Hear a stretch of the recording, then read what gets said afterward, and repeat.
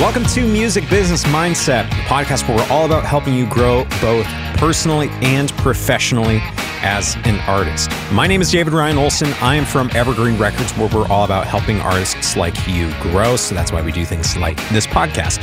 If you've been following the show for a while, you may have noticed that we have a new name. We used to have this podcast be called Behind the Band, but we wanted to update that now that we're 20-some episodes in, because we feel like the true value that the show brings is helping people get in the right mindset for success in the music industry, not just being able to hear from other cool artists. We're going to keep doing that on a weekly basis, but we think Music Business Mindset communicates what is the true value of this podcast. And plus, it lays the foundation for a couple other cool things that you'll be seeing on this feed in the future. So with that out of the way, I'm super glad you're here. We're catching up with my good buddy, Jake Rye. He is a fantastic indie rock producer from Michigan, but before that, he was on the road in bands. He was in the band Sanctus Real for a while, doing some professional songwriting in Nashville, doing some production in Nashville as well, before really going out on his own. I really admire this guy because he has a huge heart for the artists that he works with. He doesn't want to be just the typical engineer, press record, you're done. He invests in his artists, and he is the true definition of a go-giver in the music industry, I think. So we're going to hear his story, some of the stories of artists he has helped mentor. So without further ado, let's just go ahead and jump into the conversation today with Jake Rye. Jake Rye, how are you doing, man? Doing great, dude. How are you? I'm hanging in there. We have been hit with an unexpected heat wave here in Oregon. It's never been mid-80s in April. Ever, I don't think. Maybe. Yeah, that's too soon. Yeah. Hashtag too soon. Hashtag too soon. But dude, super glad that you're joining us here today. Would love just to jump in and get to know you a little bit. Why don't you go ahead and just share your story? Oh, sure, man. Currently, I'm producing and mixing. I'm based just south of Detroit, Michigan, about an hour. I've been doing this full time since 2008. And I also have done a few other things with songwriting, and I was in a band from 2013 to 2017-ish in there, and toured all over the US and a few countries too. So that's kind of the outline for you there. Yeah. Why don't you share a little bit about how you got started in the music industry? Oh, yeah. I started writing songs when I was pretty young, like 16. I feel like everyone that you learn a guitar, it's like, cool, guitar is good, it's the right songs. Ended up, in different bands. And then I had one band that kind of had some success early on, ended up with some record label options, had a single at radio that went to number one. And we got some management and started doing that. And that's kind of, I think I'd have been 22, 21 when that kind of started happening. Was touring all over, and then that kind of fell apart after there were some vision issues with people not lining up, and we kind of amicably split, and we split up all the money that we had, sold our bus, sold our lights, PA, all that, and then I was like, I think I want to record stuff, so I used that money to start getting equipment, which back in 2006-ish was when I started learning stuff, and it was a little bit harder to get equipment than now. But there was no financing through Sweetwater for 0% interest. It was a Guitar Center, and you buy the crappy MBox interface for way too much money, $1,000 for an MBox. Yeah, it was different. But that's about when I started and ended up trying to do solo music for a while. I worked with a producer named Alan Salmon to do a couple songs, and that got me some meetings with Capitol Records, which then was called EMI in Nashville. Had a songwriter deal offered to me. It wasn't very good because I wasn't very valuable at that point, but they liked what I was doing. And the guy that was doing A&R there at the time told me, his name's Matt Ewald. He said, "Hey, dude, really like your demos. You should just be a producer." And I was like, okay, that's what I'm going to do. So I came home and started taking projects, and I was working out of a local studio here that was really nice studio. And they went out of business not long after. So I had to come up with a solution, and I ended up moving into a rental space in a different city called Tecumseh, Michigan. And I was working out of essentially like a garage apartment situation while renting the house and living in the house. And I did that for 3 years before some kind of cool stuff happened. And I ended up buying a big house and building out the current studio that I have that's separate from the house. But yeah, that was kind of that story. I mean, it's just kind of a start pulling on one thread and it leads to another thread and you keep pulling on that one and I'm still doing it, still pulling on threads, I guess. Yeah, no, I think that's a great mindset to have for the music industry. Some people know exactly what they want to do. They know what they're born to do. But it's okay to kind of go into something, do things for a little bit, figure out what you like about it, learn some stuff, and then be okay with moving on to the next season of your life. Yeah, I think open-handedness is good. It's easy to be an artist and say, this is all I want to do. I'm going to do this or I'm going to die. Like, how many people have you met that's kind of their philosophy? And it's like, well, yes, maybe you'll do music, but maybe the way you start off wanting to do it, maybe you'll change your mind. Maybe something else will open up another door and you might decide that that's a better option. I mean, open-handedness is kind of the way to find your way, I guess, versus just squeezing the life out of something just because you think you want it, you know? Well, totally. And like you talk about having these deals offered to you and, you know, it's like, oh, that's a big break or whatever. However, people kind of idealize the music industry. Can you talk a little bit more about why you didn't pursue some of those quote unquote great opportunities or big breaks? That one, specifically the singer-songwriter thing, was like, hey, we need you to move to Nashville. We're going to pay you $900 a month. We're going to own all your publishing, and you need to get at least 11 cuts a year. You need to write 50 songs, get them demoed, pay for them yourself. And by the way, you're not allowed to work full-time anywhere else. You can work part-time, but you're not allowed to work a full-time job. And my wife was in grad school at the time, and like her dream was that, and my dream was music. And like I felt like I was ready to earn money now, not be somebody's like song maker and then have somebody kind of like reap the benefits if something hit. Because in that situation, you know, catalogs are, you know how that works. You know, you're trying to build as many songs as possible till you get a single, someone cuts it, and that's when you start to break. And they're taking the risk to help you, give you the time essentially by paying for it so that you can, you know, make enough songs to earn some money. And then at that point, that's when your true deal starts, is, you know, after you're cut, they're like, let's resign, let's renegotiate.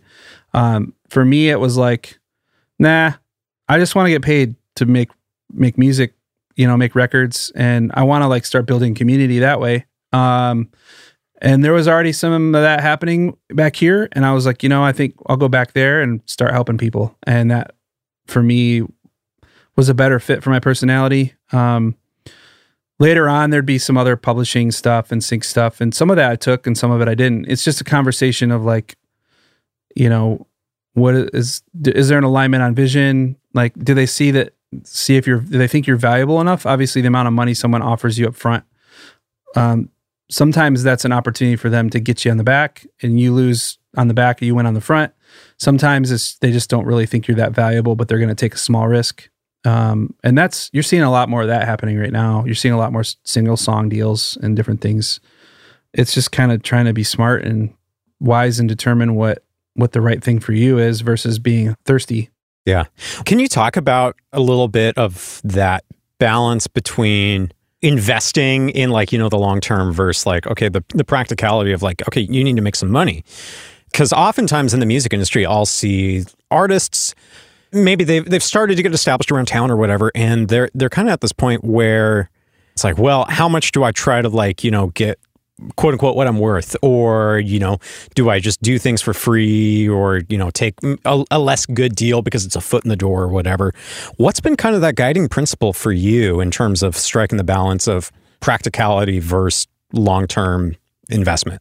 I think like having some kind of vision where you want to end up. Like if your vision is, there's an artist that signed a deal with Triple Crown Records that I was kind of giving some advice to, and her manager, and they were asking me about it. And I just said, if you sign this deal now, you'll get to do music now. But in 3 years, this could be really bad for you because potentially you might not get to where you want to go. What she said to me was interesting. She just said, I'm a college student. I want someone to pay for me to do music so I can do it well, but I don't necessarily want to be a musician the rest of my life. This is my time. So her vision ended 5-6 years out. And to be truthful, if you look at, I'm not going to tell you who this is, but if you look at her, you could find her easily. She's toured with some pretty big bands. she had a like kind of went out really bright. Things start off really bright. Things have kind of darkened. Now she's kind of in a place where she's getting married and she's kind of just putting music on the shelf a little bit. She's still kind of releasing music, but she's just not real excited about it anymore. And you can actually see that in her band too. They're just, she's losing interest. They're losing interest. And she's not even probably going to finish her. I mean, I don't want to say that she's not, but there's a chance she won't finish her deal even.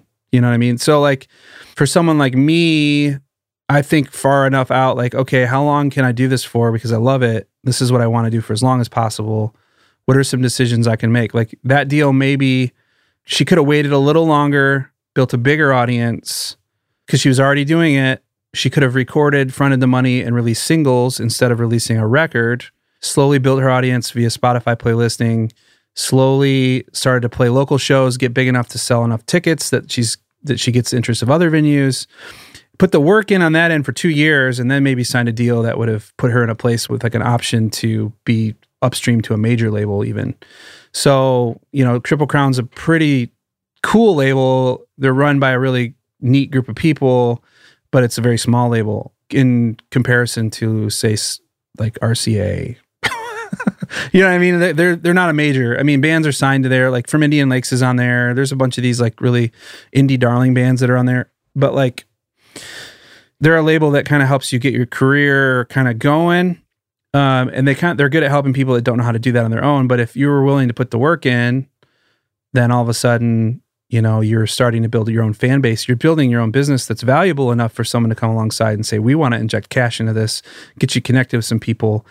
And all of a sudden the PR machines are working, you're doing AAA radio or whatever, and things are starting to build. And then, at that point you have success on AAA. Well, okay, we charted top 10 here. We're ready to go do regular alt rock radio. You know what I mean? So it's that whole conversation of how the money's invested, and that is a whole nother thing. But I think if you're an artist right now that's in a super big hurry to be famous as fast as possible, good luck with that. But if you want to like connect with people and you want to sell tickets and you want to build an audience and do what it takes to do that, you have a good shot at going further than maybe somebody that's just like, I want to be famous now. Because even Billie Eilish wasn't famous now.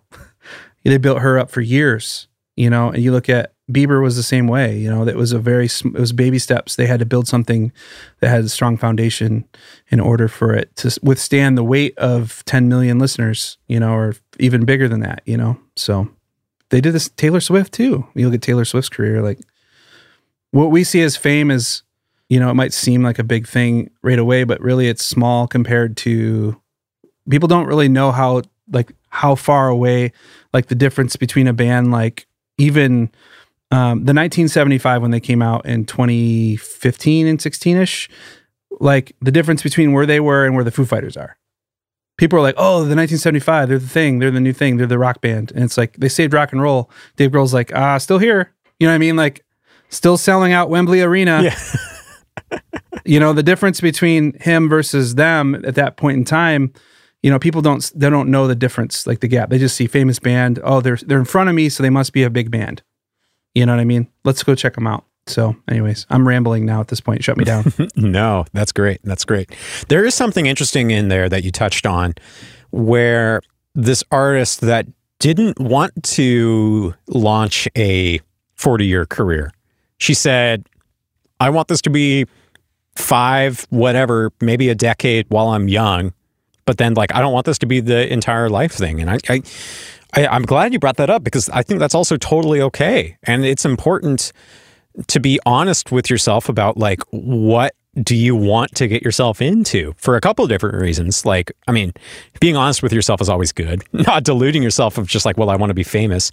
But then also, it really helps you define what success is and what your goals are so that you can actually work towards that and have that be a framework for making decisions. Right. I think your value system, knowing yourself, knowing your values is the one thing that can keep you on the right path versus if you don't know them. Even if you don't know what your values are, you still have them, right? So they're going to drag you around by the neck. I mean, you're literally going to end up where your values take you, whether you know what they are or not. So if you're fighting against your nature by making certain decisions, you're going to end up right back where your values take you. So I always preach that to people, like knowing, sitting down and writing them out. What do I value? What's most important to me? what I want this to be. Not what could this be? Not Fantasyland, but like what realistically can this be for me? Do I believe that it's possible? You know what I mean? That kind of stuff. Do you mind sharing what those are for you? Well, I'm a family man now. So like for me, stability is really important for my son. So we're not moving around all over the place. And like part of stability is earning a regular income and not having dips and dives in that as well. Having a nice environment for him that's safe, like a nice home that's, he can call home. And that sense of home, I think, is insanely important to kids. Having a good school, a good support system, community, all those things. So for me right now, those values are important, but I also like kind of bring that to the studio in a lot of ways because I'm trying to provide that same kind of stability for the artists that I'm working with when they come here. I want them to be confident in what we're doing. I want them to know that they're being cared for and taken care of. So like there's an alignment there to a certain degree. I think from a career standpoint, my value right now is how do I continue to do this at a high level and grow until my ears don't work? Like I never want to stop growing. I told my wife that when I'm older, don't let me retire. I've got about 20 years left before that hits, okay, don't let me stop doing this even if I'm terrible at it. Like if it means I'm just helping people, that's all I need. And I'm not actually doing audio at that point, fine. But I mean, you look at guys like Mark Needham, who's easily in his 60s, still doing radio records. I know for a fact, that like when you hit 50 something, your hearing changes, you know what I mean? But like he's working through it and he's got people helping him, supporting him to do that because his way of hearing music is broadly liked by a lot of people. So he's able to mix. Well, Ted Jensen, like the mastering engineer, is how old? Him and Bob. Yeah. I don't know. Ted's in his 60s. I've had him master a few things, isn't he? Is he in his 60s? Well, let me look it up real quick. Google that thing. Google that. Joe Rogan style here. Just going to use the internet and look up stuff. Oh, I guess Ted's only 66. I'm sorry. Yeah. He did Hotel California, I think. So like, I just assumed he was older. Yeah. Sterling Sound is his baby, man. They just moved that whole thing to Nashville. He's still growing. He moved it to Nashville. He wanted it to be a more profitable business and he saw that country music was his number one client. So he said, I'm going to move my business there, I think that's growth, man. That's smarts, good smarts. And I think for me too, it's kind of like just being aware of what I'm good at. And then if there's some things that I would like to get better at, putting the time in to do that too. I'm learning a lot more about like pop arranging right now, the way pop music is right now, not the way it was 10 years ago.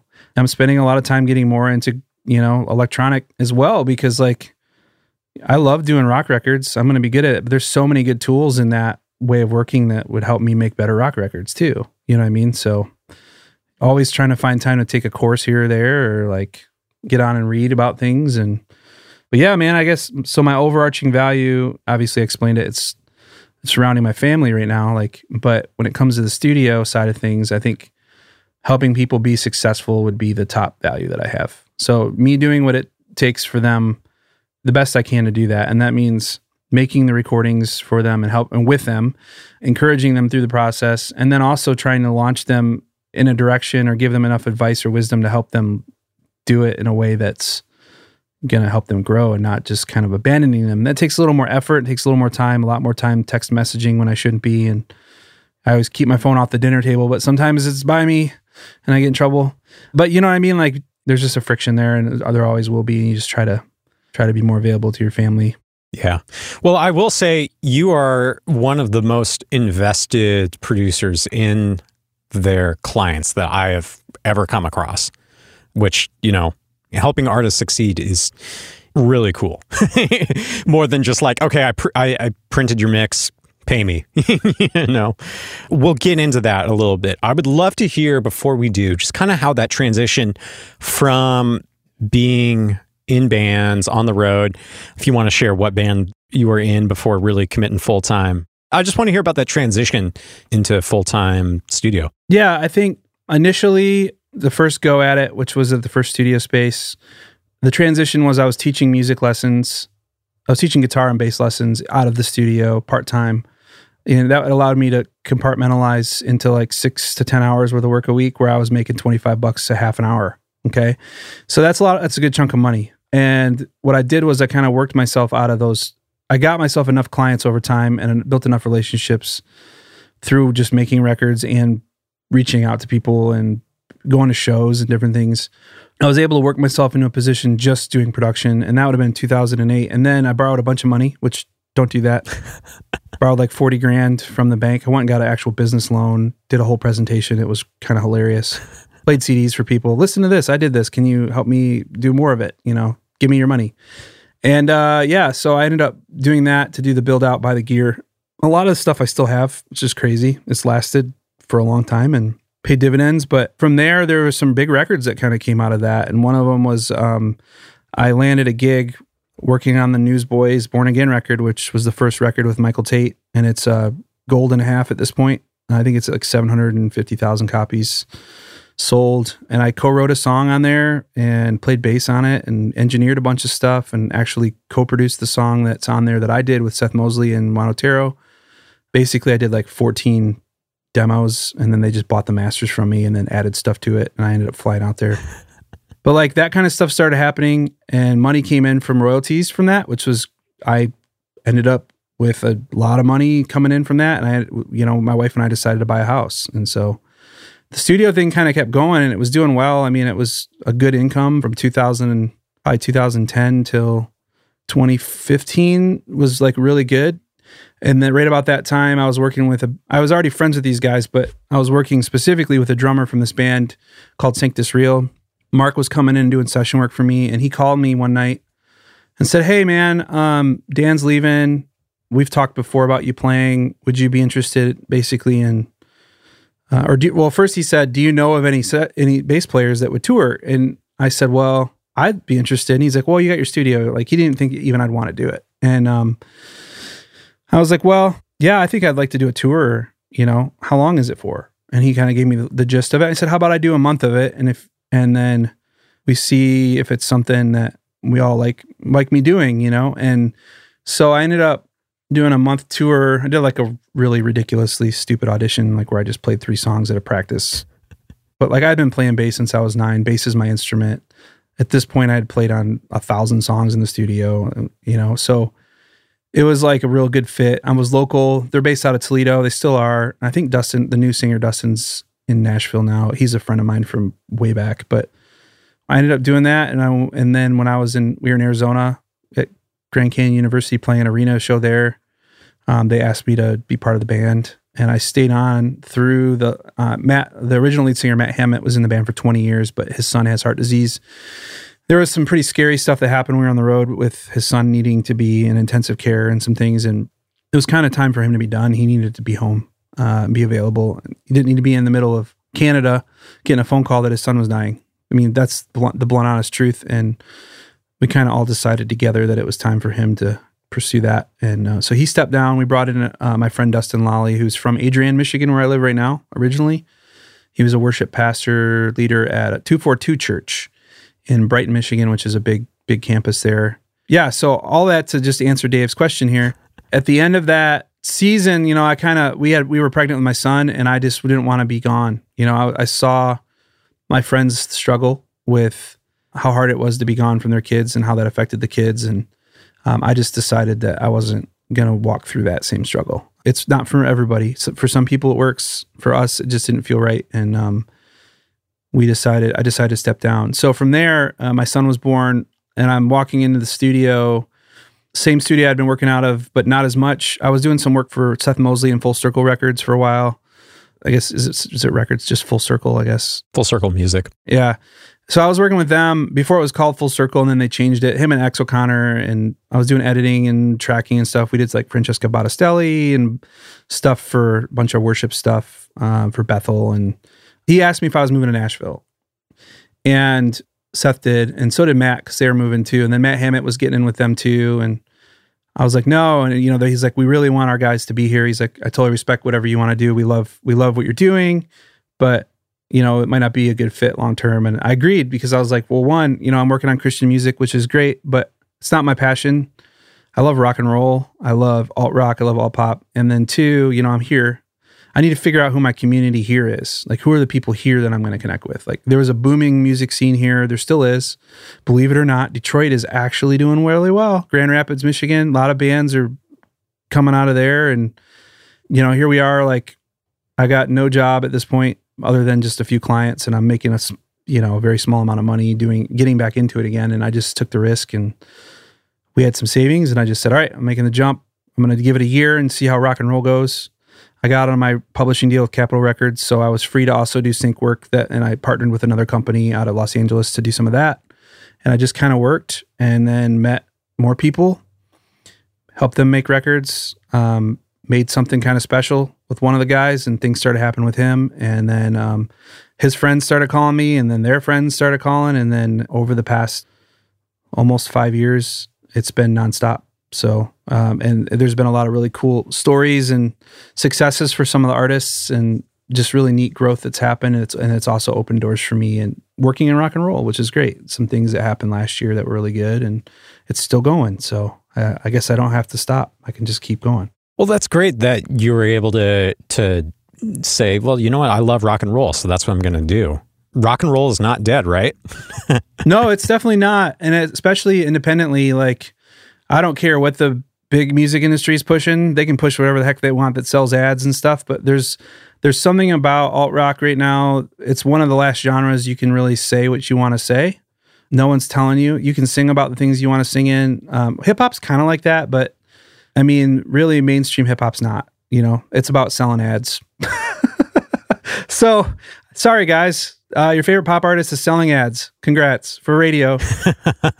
That's what they're there for. That's what the top 40 is all about, is selling Pepsi ads. So it is what it is. I'm not trying to slam those artists. They're chasing their dream too. And I'm sure there's a lot of goodness in that for them. But I think there's kind of this Wild West mentality in indie rock and selling tickets at venues. And it's exciting. And like when you're building something new and fresh and people are getting excited about it, to me, it's just life-giving.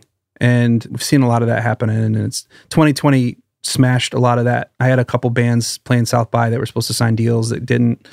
Even contacting some of the indie labels. I spoke with one in Brooklyn, New York this past 2 weeks ago. You know, they're not signing anyone. They've got contract fulfillments with their bands, and they want to see that happen. So there's a lot of bands with their hopes on pause right now. I had one band lose a whole tour with the Cold War Kids and a management contract. Another band signed a deal with a pretty good label. Then the label went belly up like in May. They went bankrupt. They just closed. They folded, and they signed and lost a record deal all within a period of like 4 weeks. And they're making a record still. We're in the middle of it. They're here tomorrow, and we're going to have the third song wrapped. We're doing a 6-song EP, and they have a manager now that's going to be shopping it and trying to get on with a booking agency that's legit. And they've got some good stuff there, and potentially, you know, maybe another developmental contract, but they're kind of figuring it out on their own. They might not want to sign. You know, they're figuring out how to make money now. I guess all this is to say is if you love rock and roll, dude, just go ahead and make rock and roll. Just make rock and roll. And if your voice fits, that's the thing I always tell people, like their niche is whatever they sound like. So start singing. If you sound good with guitars and drums behind you, guess what? You're a rock and roll artist. Congrats. Now go do it. You know what I mean? Like it's an easy way to figure it out. You're not trying to be something you aren't. Just open your mouth, sing, write lyrics. Oh, it's pretty angsty and pretty depressing. Cool. You're the next War on Drugs. Go do that. So I don't know. It's pretty, I love it. I mean, I hope it continues. The scene is changing a little bit. Detroit scene's changing back a little bit more to hip hop and electronic again, but it kind of comes and goes based on who's there, who shows up and does the work, you know? So once clubs are open again, which they're opening right now, here, a lot of them are distance. They're selling 3/4 of the tickets they normally would. Rock and roll will be back and rolling. No one wants. No, okay, I better not say what I was going to say, but everyone wants to see a rock show. That's all I'm going to say. Even the bands that are pop bands, when you go see them, they're a rock band live. You know what I mean? Like, how many times did you go see your favorite band and they come out and they're just like, guitars are loud and drums are loud, and you know what I mean? Except for Ed Sheeran, he hates rock and roll, apparently. He just wants to play acoustic guitar in an arena by himself with no band behind him. But that's cool. He can do that if he wants. Yeah. Well, it's like even like Carly Rae Jepsen, after her 2015 album Emotion, had a dedicated power chord guitar player. Heck yeah, dude. A real drum kit and everything. Yeah. It's fun. That's why people do it. Dopamine rush to the brain. So there's nothing like walking on stage to a crowd of people. We had a couple, I don't know, there were probably 3 or 4 shows that there was over 100,000 people in front of the stage. And you're just like, is this real life? Those people are here for us? That's kind of wild. I'm the bass player, so no one knows me, but it's cool. I'm here still. I got asked to take pictures of the guys, like early on. People just hand me a camera, like I'm standing there, like I'm just there, like with them. Like, here, take a picture. Yeah. Cool, man. I just don't say anything. The best part is you don't say anything. Yep. You do the picture, and then later you walk on stage, and you're like, "Hey guys," and then they find you later after the show at the merch table, and they apologize to you 100 times. You're like, no, don't feel bad about it. Seriously, if I cared, I would have said something. It's just, it's kind of funny. I miss that mentality. I miss seeing my friends. You know, when you're in a band with guys like that, you live on a bus together. There's a bond that doesn't exist anywhere else, unless you're like, I feel like that bond exists in the if you're in the military and you know what I mean? You have your platoon of guys. It exists when you're in a band and you've got your crew. It exists, you know, in a sports team. It's just a unique kind of chemistry. You know, obviously we're not as connected as we were. We still get lunch. I still get lunch with those guys, but they don't even have a bass player anymore. They run tracks, or they'll hire just like dudes to fill in. So you're starting to pick up a little momentum in your studio business after you've kind of gone full time on that. One of the artists that you really helped develop during that season was an artist named Michigan, which is actually how I discovered your work. Can you share a little bit about how that experience happened? Yeah. So one of the things that I've really tried to be good at is to trust my gut. And when I see talent or somebody doing something to me that connects with me on a deep level, I engage it. And Jason Singer, who's his project's called Michigander, which it's become a band. It's really still him, but his guys are close, and they're all very invested. He was on tour with Mike Maines. You know, you ever heard of Mike Maines? Mike Maines and the Branches. He's on Tooth and Nail Records. He's a great dude, Michigan guy. He was on tour with him, and like I'd been hearing about him, and then I went. He had this song called 90s that kind of went crazy on Spotify before, you know, years before they changed the algorithm and you couldn't do that anymore. But it like got 1 million views like in like 3 weeks. And he was a no-name artist. He had put out 2 songs. It just like took off. Ended up on these big playlists. Kind of ran wild. And so I was like, man, this song sounds kind of terrible. Like the recording was awful. Like we've joked about how we should have recut that song, but it's still running nuts. It's still getting crazy spins. And he's put out like 3 EPs since then. And I just was like, I'm going to call him. I don't know. Who do I know that knows him? So one of the artists I've been working with producing, his name's Johnny Carroll, who had just he was a busker. He would go over to Scotland and England and play and do busking. And he was friends with, Johnny was friends with a lot of people. He still is. He's not really doing a whole lot of music anymore, but he was like, yeah, I'll get you connected. He's like, I'll connect you with Jason. So they did a house show together, and Jason said, yeah, have him give me a call. And so I called Jason, and he didn't answer the phone. And then he was kind of doing the millennial, I guess he's a millennial or a Zoomer, I don't know. The millennial, like what we do, we look at the phone and we don't answer it. So I just left him a voicemail, and I said, hey man, I'm really, really, really just want to meet you. I was like, I'm not calling you to sell you anything. I just really love what you're doing, and I just want to meet you. Like you live an hour away. We get coffee with me or whatever.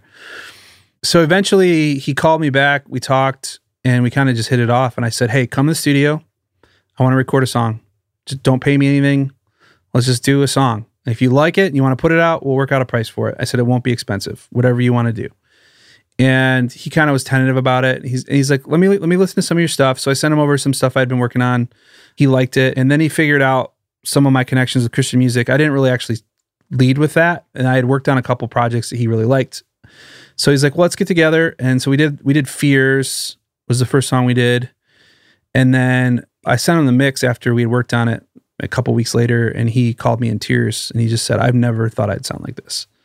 And I was like, all right, well, I'm super happy for you, that we were doing this. I really enjoyed it. And like, so we just kind of kept working together, and we haven't stopped. We've done, I don't know, 3 EPs and a couple singles. The record that just came out is doing really well. The first song charted number 4 on that chart that it was on for radio. It peaked at 4. The one that's out better right now is the most added song on that chart. And that is going to be, hopefully, radio team thinks, number one, we've got to beat Kings of Leon and all these other huge bands to do that. I don't know if it's possible. If it is, we'll be grateful for it. But the cool thing about him is that there's a lot of new things I can't talk about that are on the table that are going to give him a bigger platform. But like, he was supposed to play a main stage at Lollapalooza last year at 6 p.m. Like he was supposed to do all these big things. His tour that he was with Mountain Joy, and he was to do some stuff with Head and the Heart, and he was supposed to open for Coldplay. So 2020 was hard to swallow for him. He has the same booking agent as Coldplay, the same actual agent. So not agency, but the actual agent is his. And there's a lot of talk of interplay because they kind of work really well together on the same bill. So they could potentially end up opening for them again if they ever tour in the States again. But, it's just like been really exciting seeing him. He takes it so well. I've never met anyone else like Jason. Like in any industry I've worked in, even in the artists that I was working with that were bigger and touring with, his talent is different. It's not like, wow, that guy's talented. Like when I was on Tour Sanctus, Danny Goki was out with us. Danny's an amazing singer. He didn't have all the stuff Jason's got. There's something else different about Jason. And Jason was going to be embarrassed if he hears this interview because I'm talking about him, but he's generational talent-wise. It's not like, wow, he's this amazing musician. He should be a jazz guy, or like he's a virtuoso. What he is he's a communicator. And he's self-disclosing, and he's honest, and he connects with people immediately. And the last artist that I saw do that the way that Jason does it on stage was Bono. So I don't know that Michigander will be U2. Probably no one ever will be again. I'm not saying that, but I'm saying there's a vulnerability in the way he is that people just connect to. And if you were here in seeing some of the shows he's put on, like even the one he did in Chicago, that was a pretty big one. It's wild. It's just wild. He's like just this big, kind. You just want to hang out with him. You want to give him a hug. Like he's just that kind of guy. So he's got the stuff, as it were. Like and in the studio, like you should see him one take his vocal. And you're like, what the heck, dude? I don't even need to tune it. And it's because you're allowed to be a little out of tune in rock and roll, right? Like you can really be honest, and like the performance matters more on a level of emotion than on perfection of I'm a good singer. You know what I mean? So I don't know. I can't explain it. I can explain more about it, but like it's been a real blessing to befriend him and be in his life and help him where he needs help. And because of him, and a lot of, there's been a lot of cool doors that have opened too. And like literally, like if I could trace back probably 2/3 of my current, people I'm working with to that relationship. Even I'm working with the Glorious Sons right now, who's this gigantic Canadian rock band. And it has to do with a connection that I made through another band that I met because of Jason.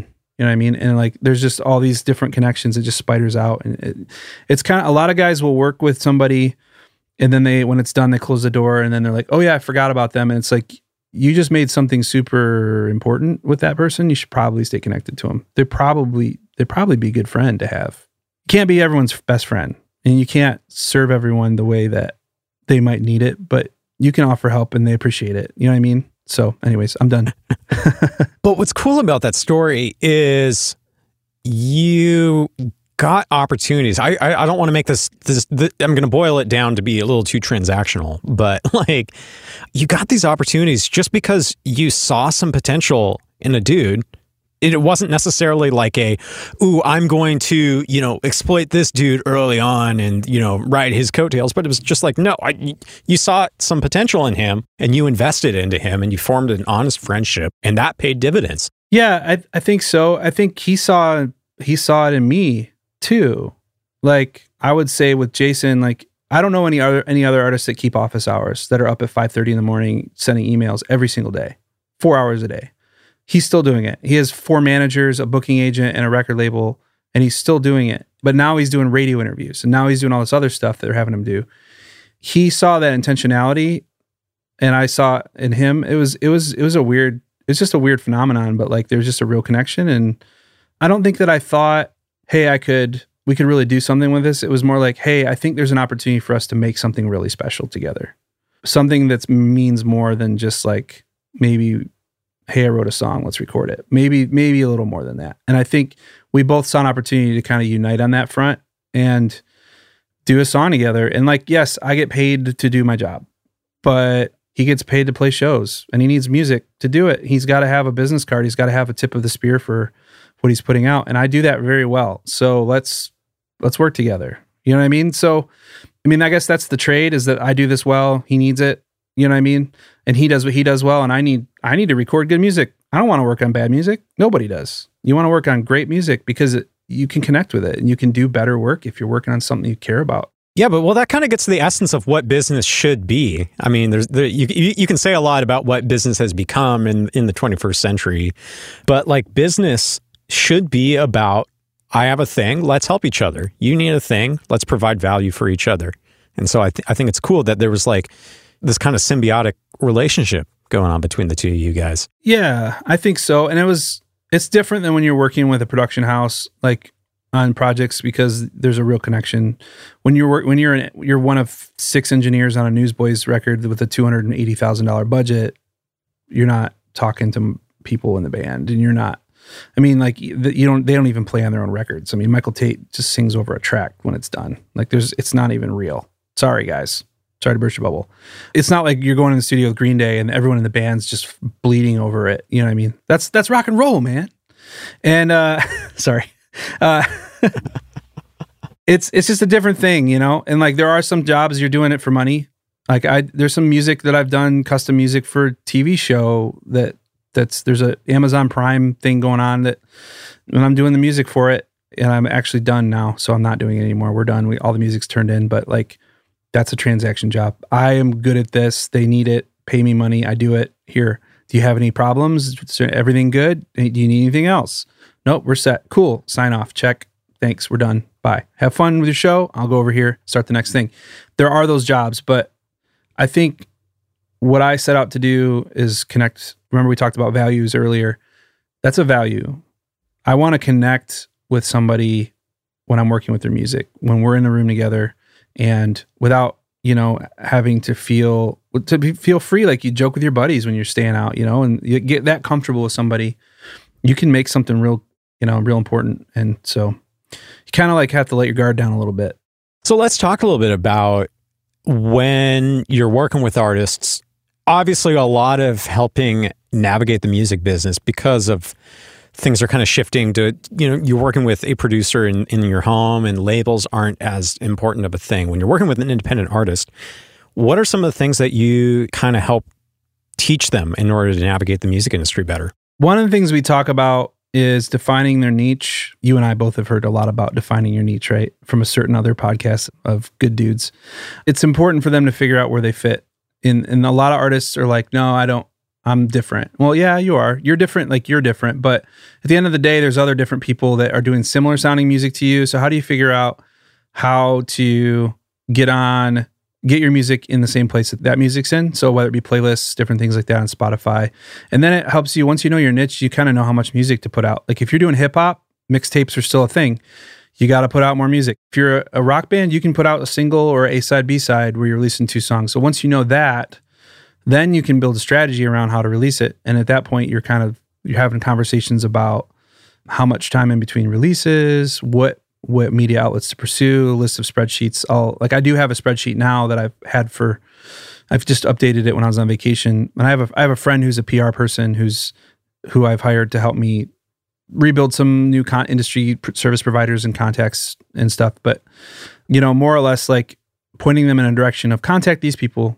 You need this much content. You need to not go away. You need to be engaged with your social media. How much, like we haven't been on social media that much. How much should we actually really be on it? How much should we? And so putting together, having them kind of think about it. Right now, I told you earlier before we were on the mic here that, I've been working on a document to kind of help them just basically navigate. It's just like 10 points to a successful release kind of thing, but it's way more than 10 points. It's like 1,000, but we're going to narrow it down because you can't do that in 10 points, but more or less just helping them, kind of giving them something to think about so they can create their own plan. You mind sharing some of that? Yeah. I mean, it's a draft right now, so it's not going to be finished for 2 months, but I'm meeting on Wednesday actually in Detroit to go over it with my PR person and start to redevelop and hash out some of these better ideas.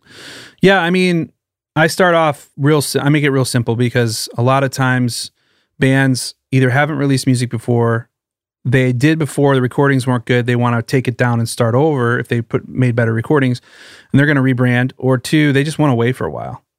So they're kind of starting with a small audience. So we're focusing mainly on building an audience, one listener at a time, which is the only way that sticks with you for a long time. There's other ways to do it. You can pay for listen, all that junk. But like at the end of the day, connecting with one person is all you need to do. And you need to continue to do that a million times. So how do you do that? Well, you got to tell people about your music, and you don't want to flood them with a record, because if you don't have enough listeners, why the heck would you put out 10 songs? They don't know what to listen to. They need to be told what you want them to hear. So like, pick a song, make sure it's a good song, get 10 people that you trust. This is just a basic, like, best 10 marketing principles. Seth, what's his name? I almost said Seth Rogen. Seth, the bald marketing guy. What's his name? You know what I'm talking about? Godin. Yeah. Best 10, which is Seth Rogen. He's just like, ha ha ha, I can help you. Like, yep, we're gonna need some marketing up in here. Let me smoke something first. So anyways, sorry, bad joke. So yeah, I mean, getting 10 people you trust to tell you the truth. Like, so make a demo, get in GarageBand, spend a little bit of time figuring it out, make a really bad demo, try to make it sound as good as you can, suffer over it a little bit, get it in front of 10 people, get some feedback on it. What do these 10 people think? Take the feedback, put it back into the demo, make it better, then find a producer, find an engineer, find a producer, whatever it is, someone that can help you be a better version of yourself on the record, and something you can grow into. If you're not there yet, you'll grow into it. You're going to practice it. You're going to learn it. Bring someone in that's got a talent that you don't have and ask them to help you do it, and come up with enough cash and invest the money in it. Because at the end of the day, your music that's the tip of your spear, man. That's what, as of right now, it's still the most important content you make as an artist. TikTok's not there yet. They haven't figured out how to monetize it so well enough to do anything. So let's, your music is key. So get that done. Once you have it, figure out how to tell people about it. Do the research. Spotify is still the best way to build an audience online without playing shows every night or everywhere. So how do you do that? Well, submit the playlists. Get told no 1,000 times. That's okay. Keep submitting. Put out a song. Do it again 4 months later. Do the same thing. It'll grow. It's kind of like, it's wild, but it's like giving anything else attention consistently will gain you an audience. And it's just like trying to build an Instagram following. If you go away, you don't post, people aren't going to interact with it. So I have an artist right now who's doing this. The project's called Augrey. Augrey is a town in Michigan, but it's Josh Kemp. He was the front man of a band called Steps that had a very bright, glowing future, but they decided to part ways. They have like at least one song with 2 million plays on it. They kind of parted ways. He went solo. We're working together on his releases, and he's doing this patiently. He's releasing content. He's engaging. He's getting playlists. And like, I was just about to look at Spotify actually and look at the numbers here, but it's kind of crazy. You can look at his first single and you can see people not engaging with it. Like the first single, actually, no, it's up at 40,000 plays now.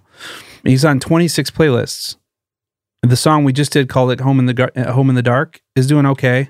Not as good as Nervous did. Nervous is still kind of cruising on TikTok too. But like, that was the first song he put out, has 40,000 plays on Spotify, and it's real plays. He's up to 9,000 monthly listeners. Brand new artist. No one's ever heard of him. He's only had music out for 6 months, 7 months. So like, all he's doing is just engaging it. He's being patient. He's not thirsty. He's not in a hurry. He knows what he's making is good. And he's being patient. And now shows are coming back. He's doing it so far. A couple weeks. He just did he's starting to do live streams. He's making alternate content. He's doing videos. He's doing, and like with your Instagram, you don't have to make anything fancy. You just need to hop on there and do 30 seconds of music or talk about this or that or share your day or whatever. You just do it every day. And then you keep your stories rolling. You don't ever let your stories go dark. You just keep them up. You keep engaging conversation, ask people questions. But you have to be genuine. You can't be fake. I don't know. If you have anything to add to that, I know you're into this kind of stuff too. But like, I think genuine content is good. And with releasing music, you're just going to have to know that there's not going to be a lot of people there to hear you when you put your first music out. You just have to learn that you're going to lose that battle. Lose it in your heart before your music comes out so you don't quit and give up. Because there's not going to be anyone there to listen. Sorry. Put it out anyways. Promote it. Put out another one. There'll be more people. There'll be more people. And before you know it, you've got a decent listenership. You start playing shows. You're exciting live.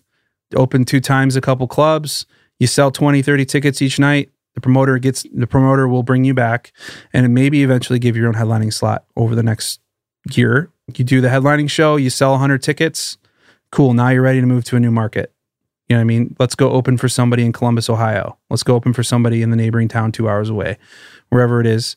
And you start there and you just build it. That's what Jason did with Michigander. It took 6 years.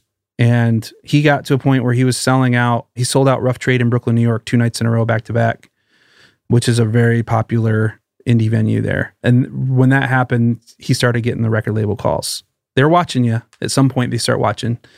And then he did South by, and that's when he signed with C3. He was talking to RCA. That was a big conversation, and that ended up not working out because a lot of them don't. And then the showcase at South by, and C3 sealed it. But like, that's what Augrey's doing. That's what Leland Blue's been doing. They're recovering from being dropped from their label because their label went bankrupt, so they're starting over. But they're a popular band in this region out here. They're expanding their market. There's a band called Stay Outside out of Indianapolis I work with. They're getting ready to put out some insane music. During COVID, they just went away. They kind of just disappeared. It was good for them to do that, believe it or not. I've had a lot of good conversations with, they've kind of refocused, and they're ready to launch it and kick its butt. You know, lots of good music videos. Garrett, their guitar player, is a very well-known music video producer. So he does a lot of good stuff. So he's doing that. But yeah, sorry, I'm rambling. Did I answer your question good, or? Yeah, no, just was wanting to get some general tips on what artists can do to build good foundations. That wasn't like a document with bullet points. That's coming later. That's not on my website. I'm giving it only to my artists. So if you want it, you gotta call me and we gotta make a record. Just saying. Yeah. I'm trying to help my people. I can't help everybody. I just want to help my people. So if you're one of my people, I'll help you. You know what I mean? So eventually, someday, maybe I'll put it out, but by then, maybe it'll be too dated to put out. I feel like the target's moving constantly. But there is one thing in there that I really like that you said. It's try to connect with one person and then try and connect with another person. And I think one unfortunate byproduct of the social media age, Instagram and TikTok specifically, is it's become too much of a, I can't think of the expression, but like everyone's chasing going viral, or everyone's chasing like, I got to find the silver bullet that everybody loves. When like, in order to actually build a lasting career that doesn't just burn out right away, it's about building an actual foundation, one person at a time. Everyone's a brick. Get one listener. When you go to a show, even if you get one solid fan, if you've done your job, they'll come out to your next show and they'll bring a friend with them. You know? They absolutely will. And there's some that come to, they'll go to 5 in a row. I mean, like, it's crazy. When I was in Sanctus, we had a family of people, and like, God bless them, they toured with us for 12 shows, went to festivals we were at. Like, I didn't know how to feel about it. I was like, I don't know anyone else that does this. Like, this must be like their Disney World experience. I guess I should probably care a lot more about what I do because they care a lot more about it than I do. I need to be here if these people are here. You know what I mean? There's that pressure to like, wow, this means a lot to somebody. And I sometimes maybe don't take it seriously because I'm tired, or maybe I need to like up my game here and like be present, lean into it more. And like, yeah, absolutely. People will really connect with something and it sticks with them for a long time. And I think the only way to do that is to be super honest. Otherwise, it's just, you're just selling cheap toys at Dollar General. You know what I mean? Right.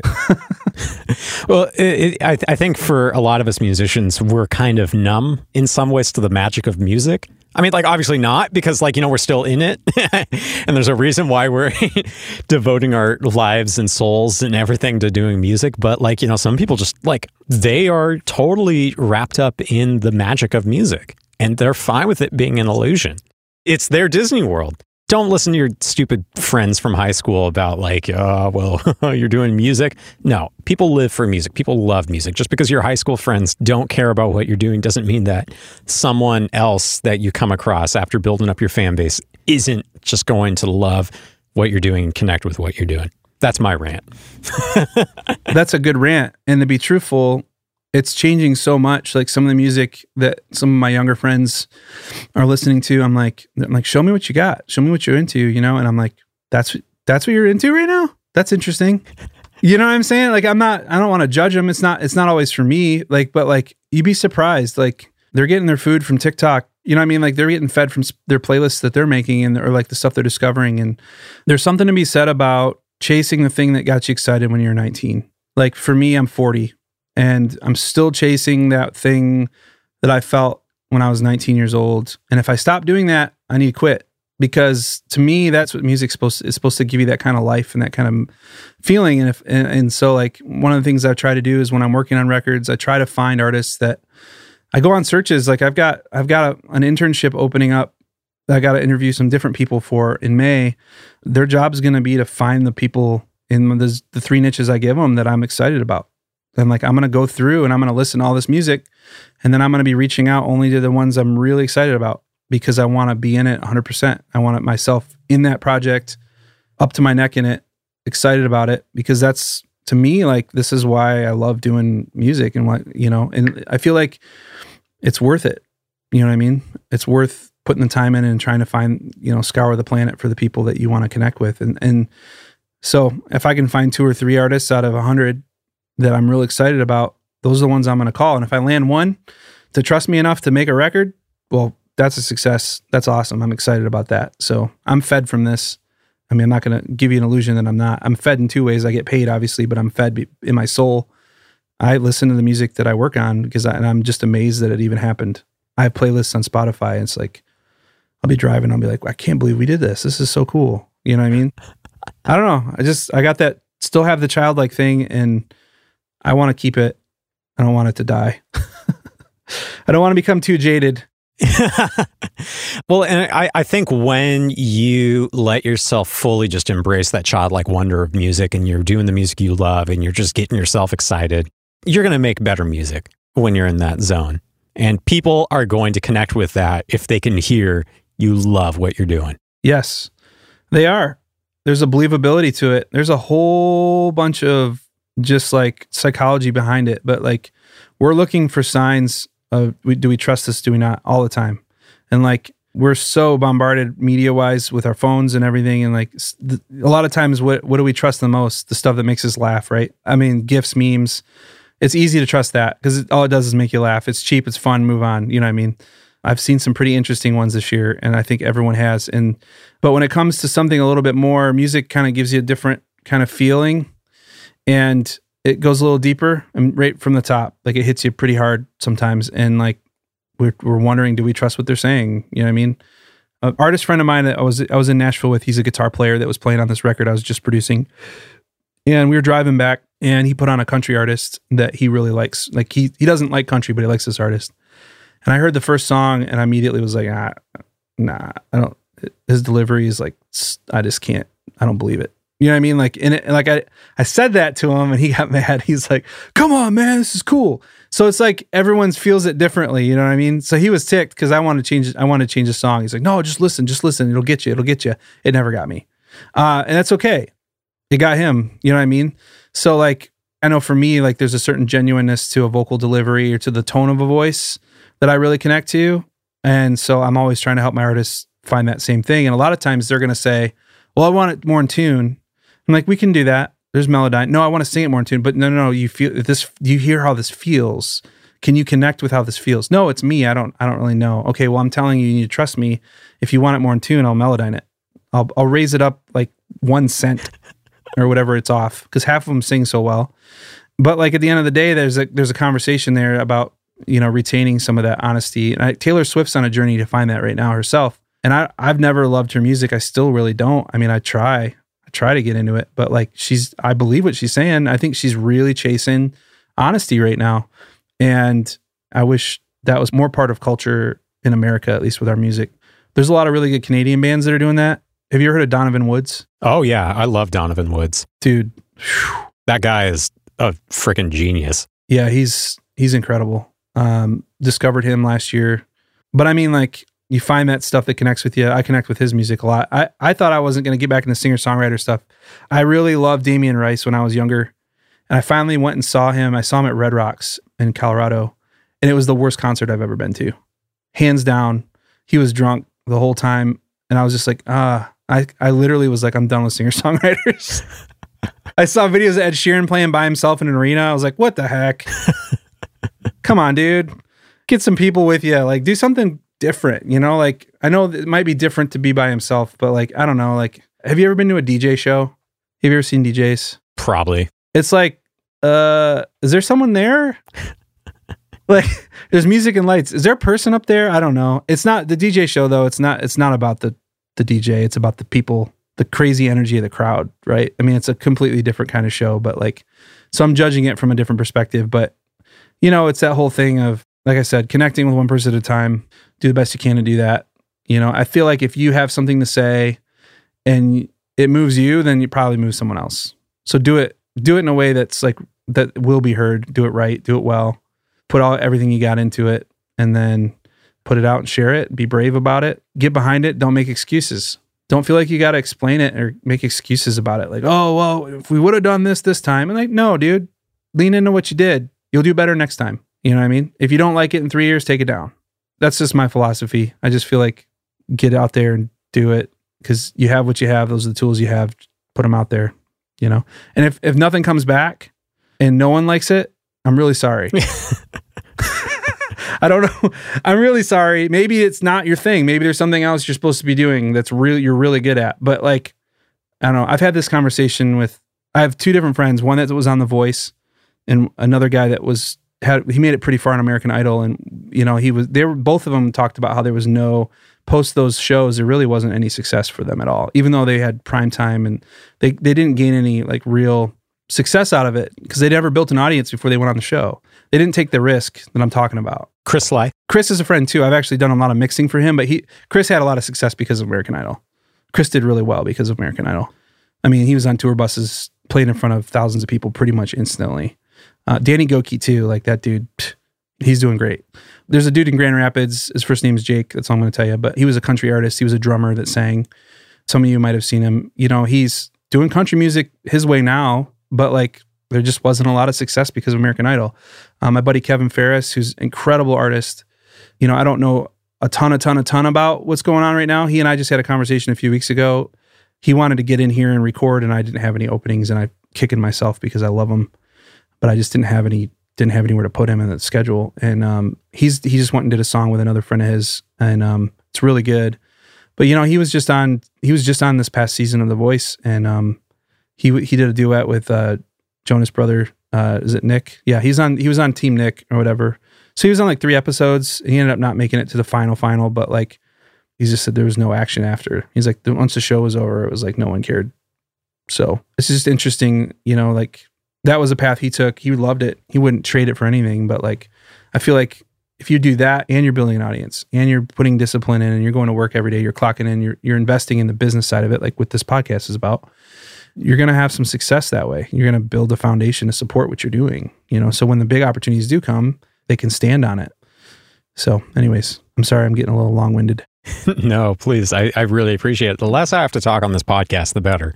That's always been my philosophy. As my wife would say, you're kind of long-winded there. Yeah, that's who I am, I guess. But as we just kind of wrap up this episode, any last advice you would give to an up-and-coming artist? Yeah, I guess imposter syndrome is the thing. Do you belong? Are you there? Should you do it? Should you put the time in? Are you going to be successful? I think the only way to really overcome it is to just do it. It's kind of like jumping in the deep end of the pool, but also do it in a way that's like, know who you are, try to know your values, try to know where you want to go. Step into that and just do it. I have a lot of things that I would say I regret because I didn't trust who I was I'm a person of faith. So for me, if I'm here, I'm supposed to be here for a reason.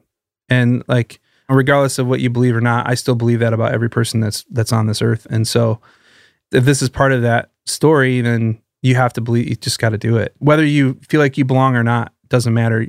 There are people waiting to hear what you have to say. So just go do it. Don't wait. Well, dude, thanks so much for coming on the show today. It was great talking with you.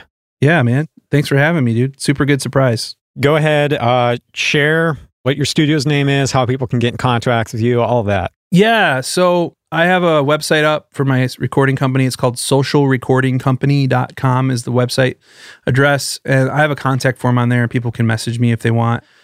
If you have any questions, just hit me up. I'm pretty good at getting back within a few days. If you don't hear from me after 4 days, I might not have got the email. Usually I get them all. Yeah, just hit me up. That's socialrecordingcompany.com, and that's where all the info is to get in touch. So that's it for my conversation today with Jake Rye. Couple of quick favors before we head out today. First, if you're listening on Apple Podcasts, would you just give us a quick 5-star review? Helps the show rank higher, and then more people be able to find this show on the charts. Also, if you're working on music and you want to know how to promote it, we'd love for you to sign up for our free half-hour workshop called Rock the Release. It's a half-hour crash course on how the heck do I actually plan and promote my new music. So we're going to teach you how to promote your music to playlists and blogs, get more press coverage so that you can start racking up more streams and lay the foundation for a successful career. Just go to evergreenrecords.com/workshop to sign up for that. But for now, that's it, and we'll see you next week.